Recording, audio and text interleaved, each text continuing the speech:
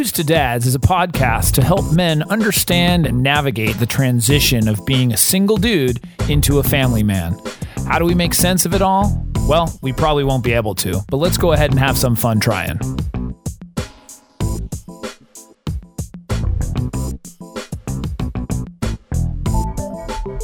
And we are back. We are back. I'm Jason Kreidman. I'm Alan Bush. And this is Dudes to Dads. Dudes to Dads. And we have a very, very informative, I usually say interesting. We have a very informative episode tonight. Are you ready for it? I am ready.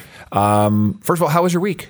Great. Yeah. I'm excited for the stuff I'm going to listen to right now because you kind of hinted to it earlier. Yeah, it's good stuff. It is good stuff. I'm really curious about what this thing is. So it is very informational.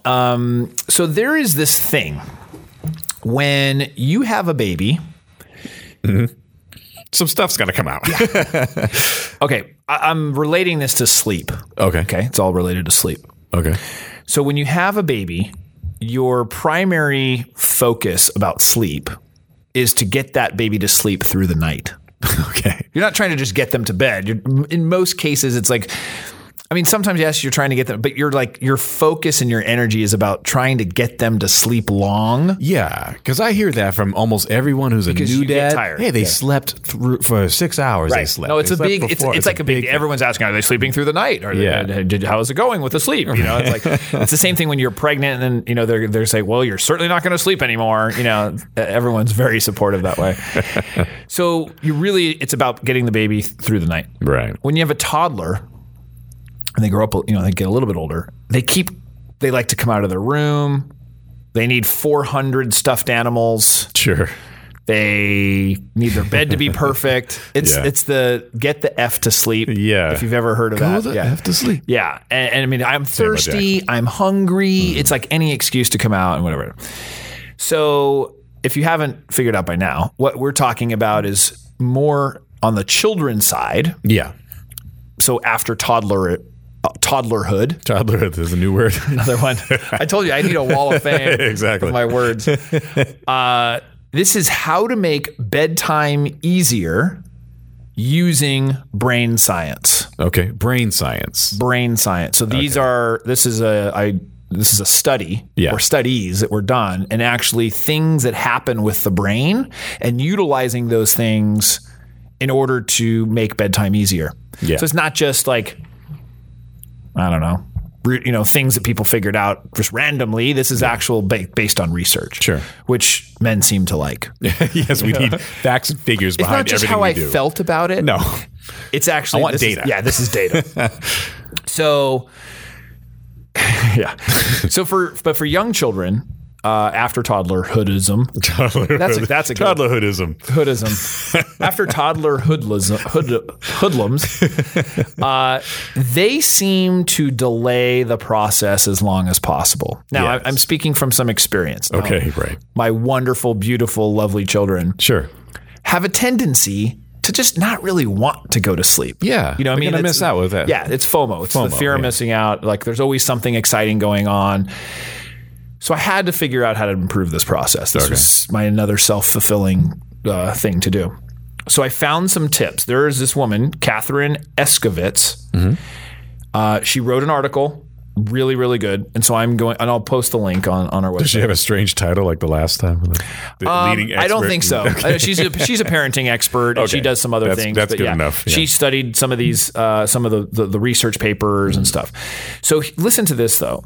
Too little of sleep causes serious problems for children. Mm-hmm. Okay.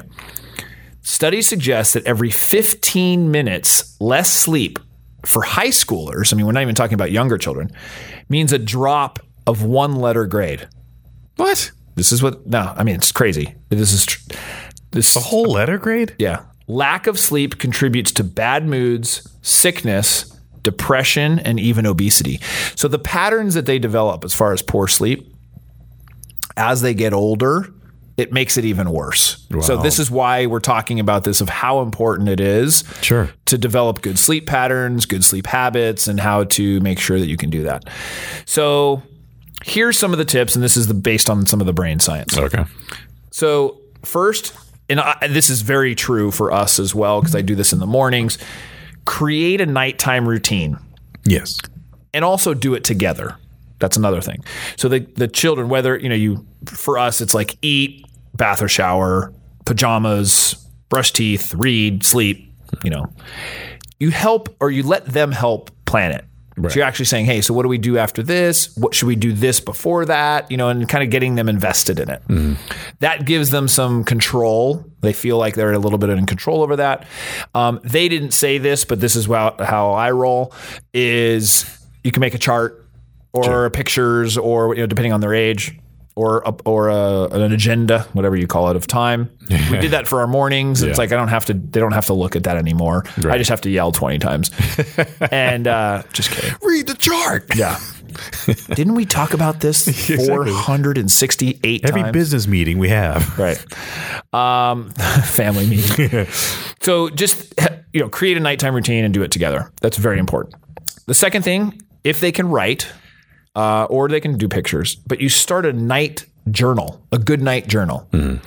So basically, they've proven that it's a great way to clear the brain and potentially reduce nightmares because of their thought process. So it slows them down a little bit. So actually writing things down? Writing things down. Oh, like having a diary at the end of the day? So you actually say, hey, what kind of things happened today? What was good? And you could probably focus on the positive.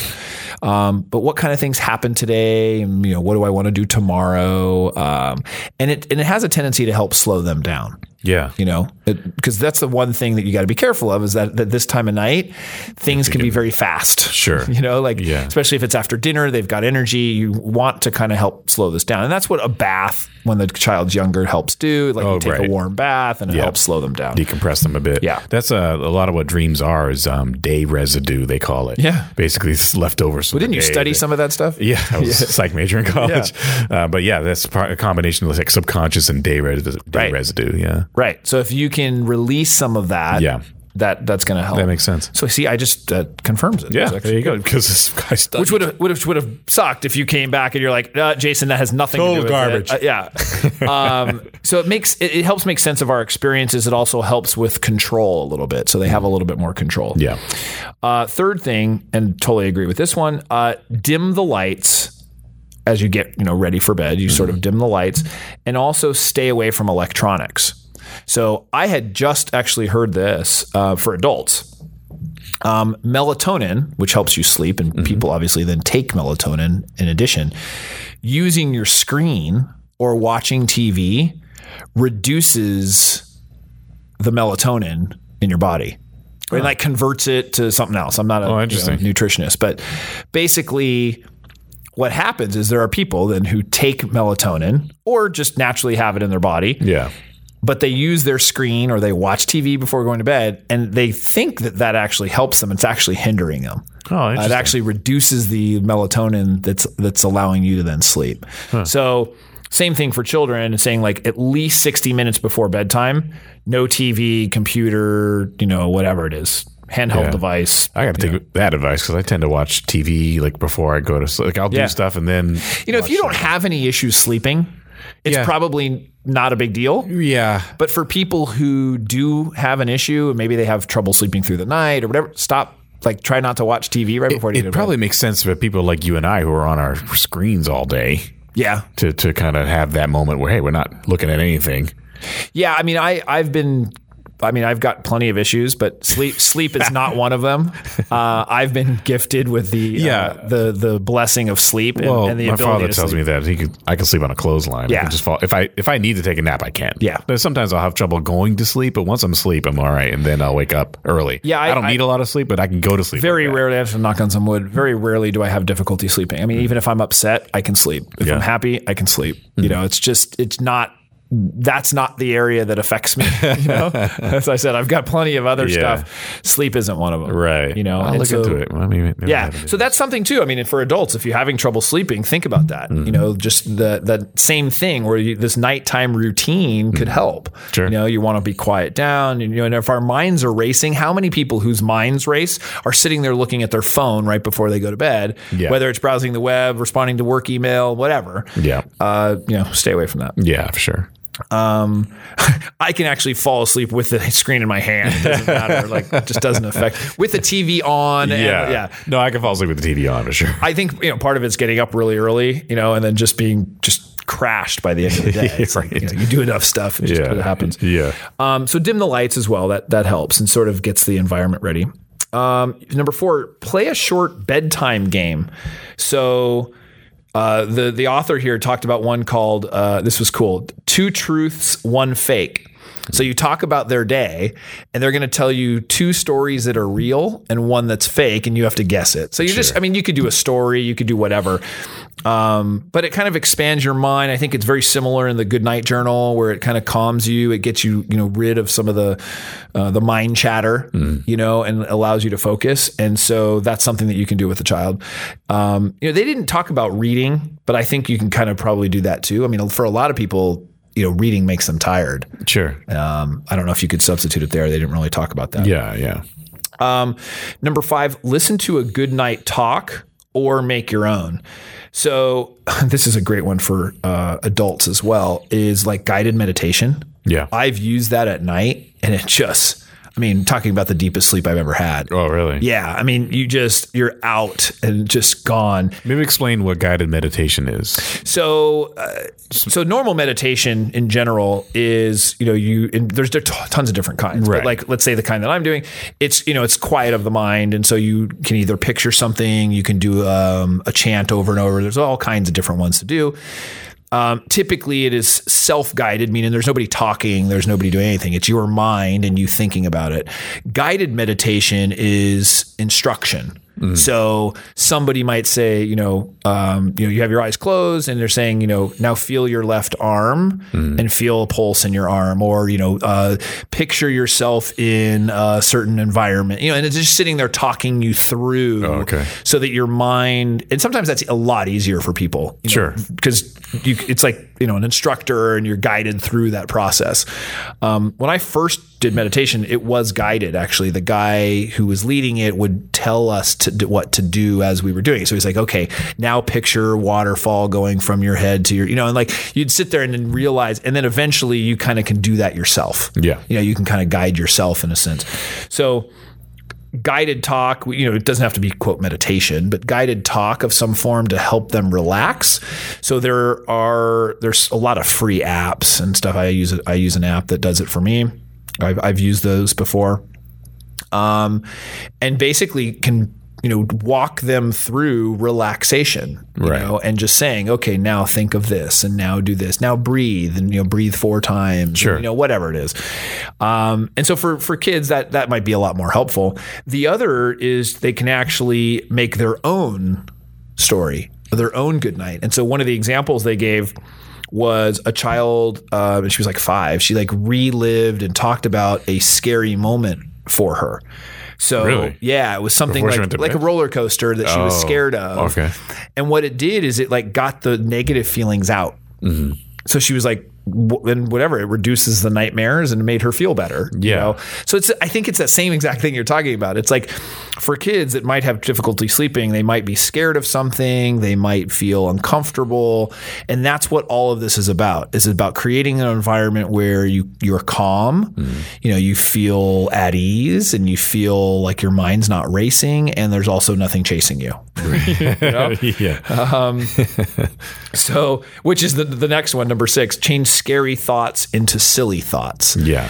So that's a funny one where, and I remember in my meetup, one of the dads was talking about this because he was really good at this. Is his son had some fears, and he was worried about people coming into his room or monsters coming into his room. Right. So he brought a water bottle and put it next to his bed, like a squirt bottle. And he's like, if they just come in, all you do is spray them with water and they're gone. Like, anybody who comes into this room, and the kid was like, so he had a water bottle next to his bed. And a wet dad. Yeah. Which would, totally deter anybody coming in. I think it was like a specific monster or something like that. He's like, no, they don't like water. So you just spray them and they're done. and that helped him. That's funny. But maybe, if it's like a monster or something, maybe the monster has polka dots or stripes, or, and you turn the story around so that they can visualize something funny. You got to think about the genius of Sesame Street in that regard, because there's the Monsters. Cookie Monster, Right. and Grover is a monster. Yeah. Those monsters in there, and they made friendly. him cute and lovable and friendly. Yep. So it's like, instead of bad monsters, he's a good monster. Right. So it's kind of interesting. Well, there's a lot of stories too. There's we talked about this too, was a story called Tickle Monster. Mm-hmm. And, same thing. It's just like he loved being tickled and loved tickling people. Mm-hmm. And there's a lot of that because, as kids, they're always scared of monsters. Sure. Whatever that is. Yeah. There's so many movies and books about it and Right. everything else. So yeah, no, it's cool. Number 7, remember to hug a favorite stuffed animal. This for sure worked with my kids and still does. It's Yeah. like, when they're a little bit younger, they have a tendency to need 500 stuffed animals on the bed, and they have to be in precision. There's certain places where they all have to be set. But hugging a stuffed animal, it's kind of probably the graduation from a blanket Yeah. that, keeps them safe and makes them feel better. Sure. And so that can help reduce some nightmare fears and keep them calm. And that's okay. I mean, some people, I remember listening to the radio and they were talking about adults who still sleep with something. Yeah. I've seen adults with that. They still got something they have to travel with it. Yeah. To each his own, if it works. And then number 8, follow the same plan with the same bedtime each night. So keep it Keep it consistent. Yeah. Very, very consistent. It's not just the number of hours, but it's also that consistency that helps develop their brains. So, they like repetition and steadiness. And they said a recent study showed that children with non-regular bedtimes had more behavioral problems. Children that went from non-regular to regular bedtimes, their behavior improved. So they associated with that as well. And you can tell when you have kids that you can feel and sense when they're overtired. Yeah. They haven't gotten enough sleep. You just can see it. Yeah. You know it. They get antsy and restless, Which so do we. Yeah, and she's funny.